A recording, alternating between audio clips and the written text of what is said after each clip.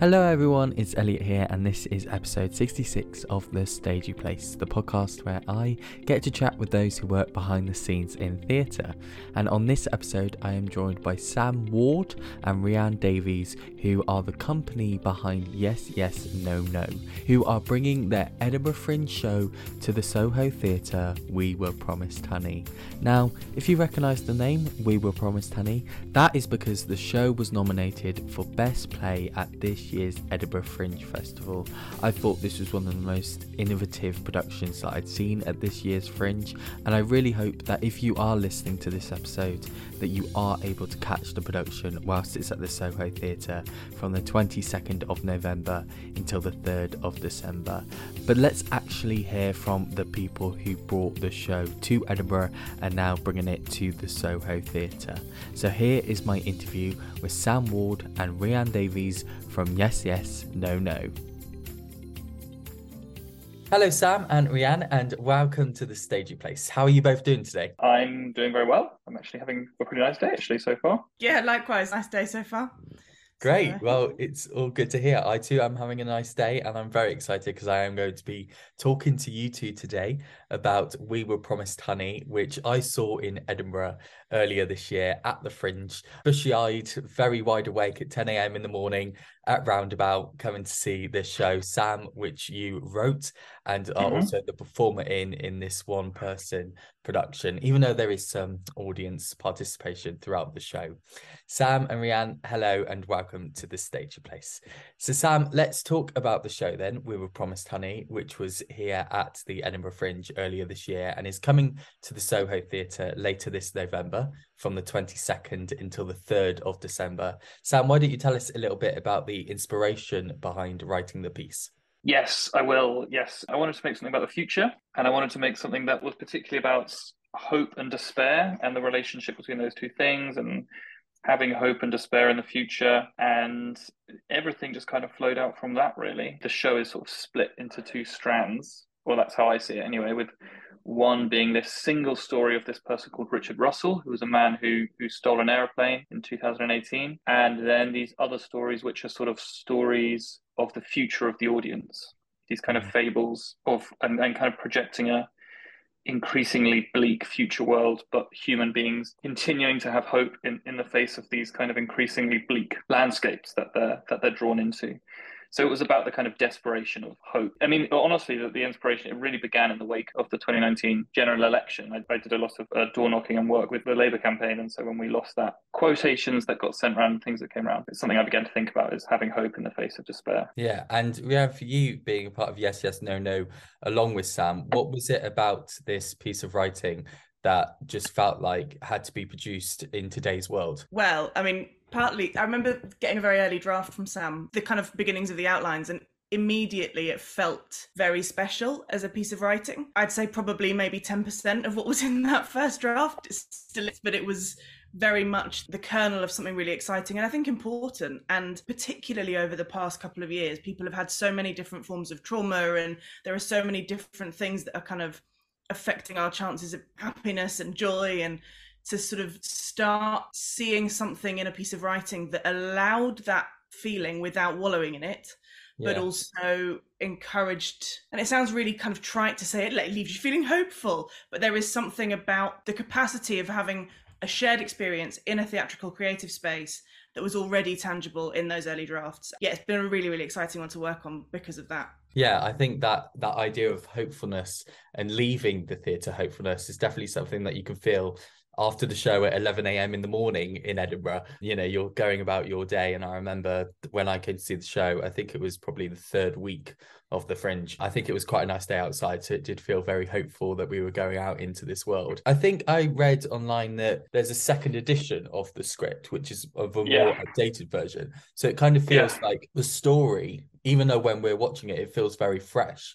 It could constantly be reinvented through like new stuff that happens throughout the day, or, throughout the week or the month or whatever. Sam, do you feel like this, that it's constantly reinventing itself, especially when you're coming to the Soho Theatre? Do you think, especially when you have redacted stuff in the text itself, because obviously, like we say, we don't want to say too much, but there is obviously some audience participation within the show.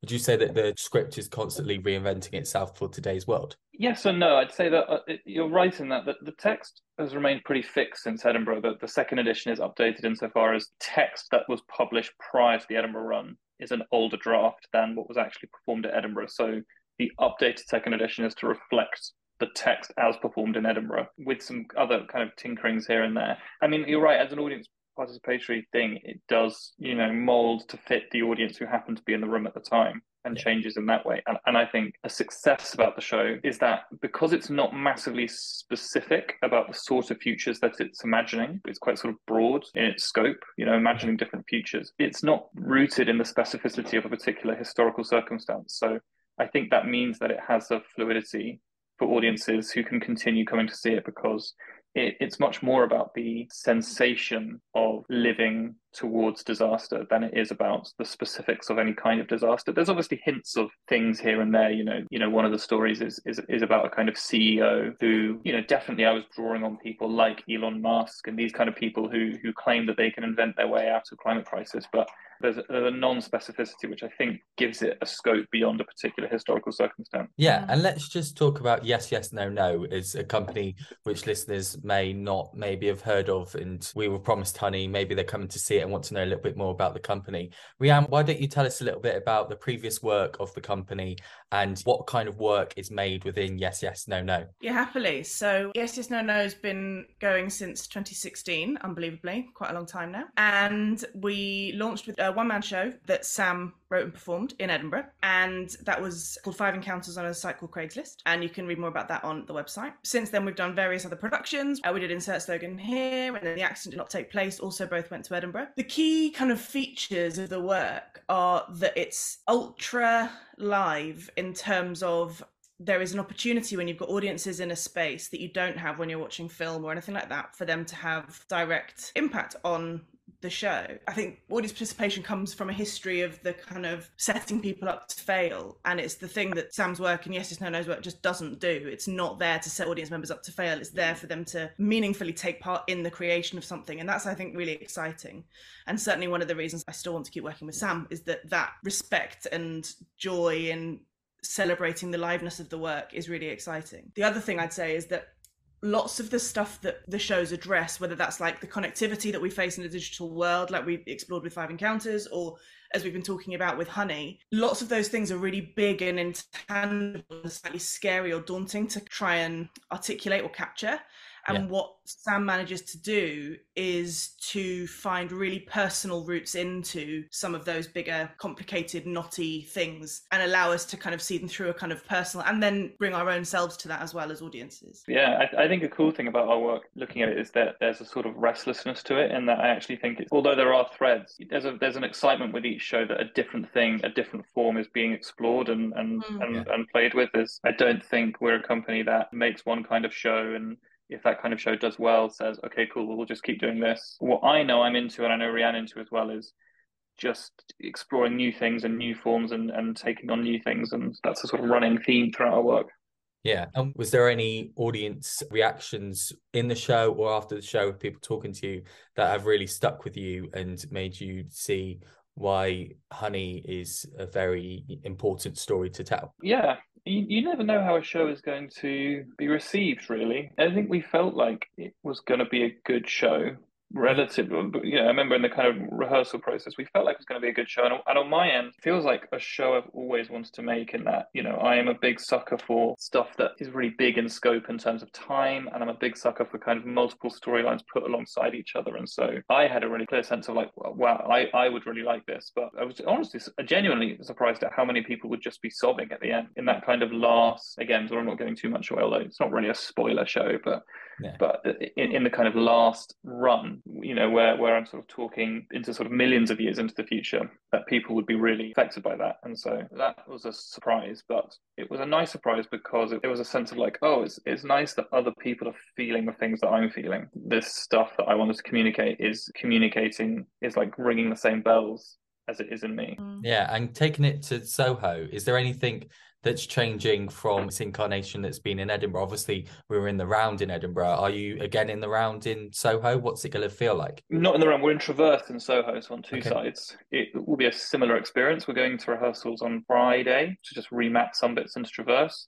Obviously, the show will be in the evening now, and the show had slight kind of stylizations to fit into a morning show. So some bits were kind of specifically written with it being a morning show in mind. So there'll be some tinkering just to sort of fit it into an evening slot. But yeah, those will be the two big differences, I think. And then Roundabout, where we're doing in Edinburgh, is a really specific space in terms of lighting and what you can do with the lighting. And so, yeah, we've got meetings booked in with our lighting designer to remap the thing into Traverse situation. That's what I was going to say. The Roundabout, when I came to see it, obviously I say at 10 a.m. in the morning, the lighting and the sound is just absolutely phenomenal and really suits the piece of the show. Do you guys just want to shout out the rest of the team on Honey that people will be experiencing throughout the run at Soho? Yeah, absolutely. There's sound was done by Carmel Smickersgill, who's great, and who has an EP that's out. Lighting design was by David Doyle. We had Autry Banerjee come in and do some direction on the show, and then we had two dramaturgs work on the show. We had Deirdre McLaughlin and Craig Gilbert did dramaturgy on the show. Yeah, it's also worth shouting out, with this show we piloted a new thing where we got young dramaturgs involved. So for the last 3 weeks of rehearsal, they had some workshops about dramaturgy, a sort of sharing and fed back based on their new bits of learning. They were really brilliant, and actually for a group of young people to have the confidence and kind of passion to give really helpful and insightful feedback was really great. And some of the things that they'd mentioned have ended up in the show, so it's worth giving them a shout out. So to all our young dramaturgs, massively to them as well. And was Honey the first time that you tried out that new initiative of getting young dramaturgs involved? Yeah, we've done various different kind of engagement things alongside work before, but we felt that this was something that we could offer that was a really concrete opportunity, that there isn't a lot of stuff for people who are interested in dramaturgy or becoming dramaturg. I think people fall into it in the UK. It's something that they come across rather than it being a career choice. And I actually think that those sorts of skills are useful in lots of different, being able to be a writer's friend are really useful in lots of different bits of the sector, and so to kind of give them some of the languages was really nice. So we're looking to kind of build on that and grow it over the coming years. Yeah, that's fantastic. Well, guys, thank you both so much for coming on to talk about Honey. I want to move on to advice that you two may have as part of a company of Yes, Yes, No, No for younger people who maybe want to start out writing or producing or just setting up a company. So Sam or Rhiannon, what kind of advice would you have for people who want to set up companies or be in the professions that you two are currently in? I think maybe one thing I would say is be bold in what you want to do, be interesting in that it's at least the kind of work I'm drawn to is work which is taking a bit of a risk in terms of its form. The other big thing I'd say is copy other people. That's something I do all the time and something you shouldn't be scared to do. Like if you see a big company that is doing a really cool technique, just steal it and use it. Nothing wrong with that. Obviously, don't like word for word copy other shows. So theft is some of my advice, and being bold in terms of writing. I'm a playwright as well, and I write plays. And I think the thing about writing is and I'm going to say something which sounds very glib.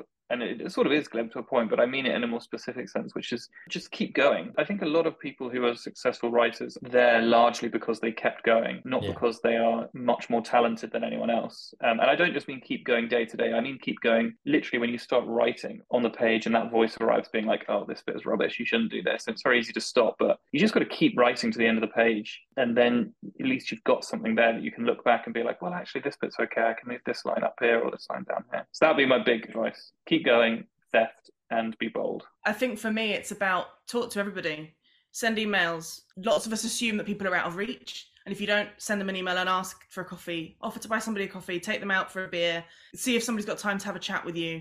If you don't ask them, then they're never going to have that time. They're never going to make that thing. And I was chatting to somebody about this the other day, and they said that they'd been having a wobble about their career, and they'd written to a couple of critics asking just for some advice about getting into theatre criticism, and they got really beautiful, wonderful, rich responses back. And people aren't out of reach. If you're genuinely going to talk to people, you genuinely have a question, or you want to know how people do stuff, or if you just want to meet them and pick their brains, ask them. And I think people say that, the industry is about who you know and all of that stuff.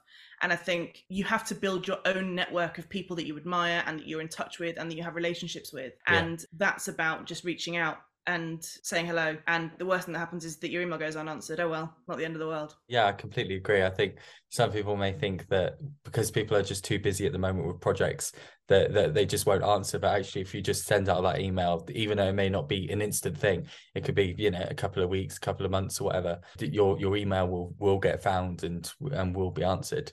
I definitely wholeheartedly think that, especially I think creators outside of London as well might think that if it's just, London that gets the industry, when it really isn't. Like, there's so many cities are being built on arts and culture. It's so important to reach out to people who may not be in your community or in your sector, or if you want to jump sector or part of the industry. It's so easy to just reach out. Well, we say easy, you've just got to make that step and email. So yeah, it's an absolute perfect piece of advice. Sam and Rhian, thank you both so much for those pieces of advice. We're going to move over to the final question now of our podcast, and it is the title of this podcast, and that is The Stagey Place. And what I love to know from you two separately, individually, is whereabouts your stagey places are. So this, for example, could be how you got into this industry. It could be the theatre that you first went to and really inspired you to become a producer or a writer. It could be the piece of work, Sam, that you went, oh, I'm going to steal that because I want to make work based on that type of technology or way that this story is told. It may not even be a theatre itself. It could just be a place where you think you are the most creative and create the work, whether or not that's as a producer or as a writer or as a company itself. So Sam Ward and Rhian Davies, whereabouts are your stagey places? Slightly cornerly, but it is actually true. Mine is probably, or one of mine is probably the Soho Theatre, insofar as I grew up in Salisbury, and so I was very involved in Salisbury Playhouse, a lot of love for Salisbury Playhouse, a lot of love for what happens there. Salisbury, because of various reasons, like lots of other places, gets a particular type of work, and a particular type of work comes through Salisbury. So I didn't really see work that wasn't a play until I was 20, 21, and it was going to Soho Theatre, and there's two shows that stick in my mind. One is Tonight I'm Gonna Be a New Me by a company called Made in China, who are great, and the other was the second of Kim Noble's trilogy, Kim Noble, You Are Not Alone. And those two shows, Made in China was in the upstairs where Honey is going to be in a few weeks' time, and Kim Noble was in the main house. Those two shows just completely blew the doors off what I realised theatre could do and what theatre could be. So that would probably be my stagey place. I find it really difficult because I think there's two things for me that I kind of think of. So one is Edinburgh in August is absolutely one of them for me. Like, as a young person growing up, there was something about, I went up with Young Pleasance when I was a teenager, and there was something about arriving in a city that was just filled with loads of people who wanted to see theatre and who were making theatre. Much of the time I got to go and see stuff that I'd never be able to see normally, and it was really fantastic. For me, the thing that I get most excited, the thing that reminds me why I do this, is most theatres and their theatre bar, because there is something in there where you've got some artists who might be there getting ready to do a get-in or whatever, but the biggest thing for me is you've got the audience, and there's energy of anticipation, or after the show it's the energy of discussion, and it's where the kind of liminal thing of you're not outside in the real world, but you're not in the play, you're in that space where there's kind of endless possibility. And that for me is whenever I walk in, it's the same thing as that you hear the opening bars of a musical. That same thing, it just, that bit before the show is for me this is why I do it. These moments here, surrounded by people who are all invested in the next hour, the next 2 hours, whatever it is, that I think that's a really special place. Yeah, I think they're all wonderful answers. The Soho Theatre, Edinburgh as a whole in August, or the theatre bars.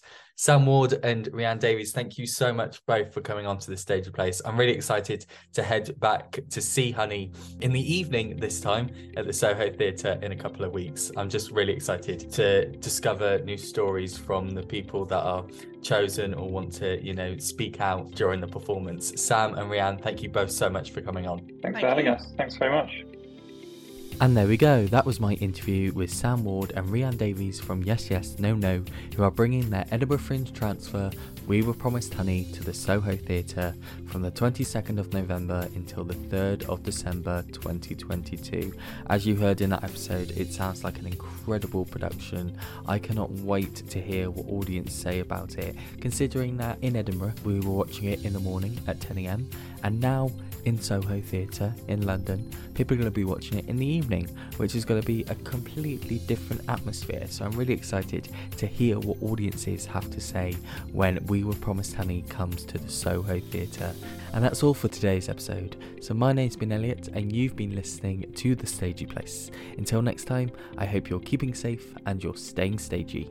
Goodbye.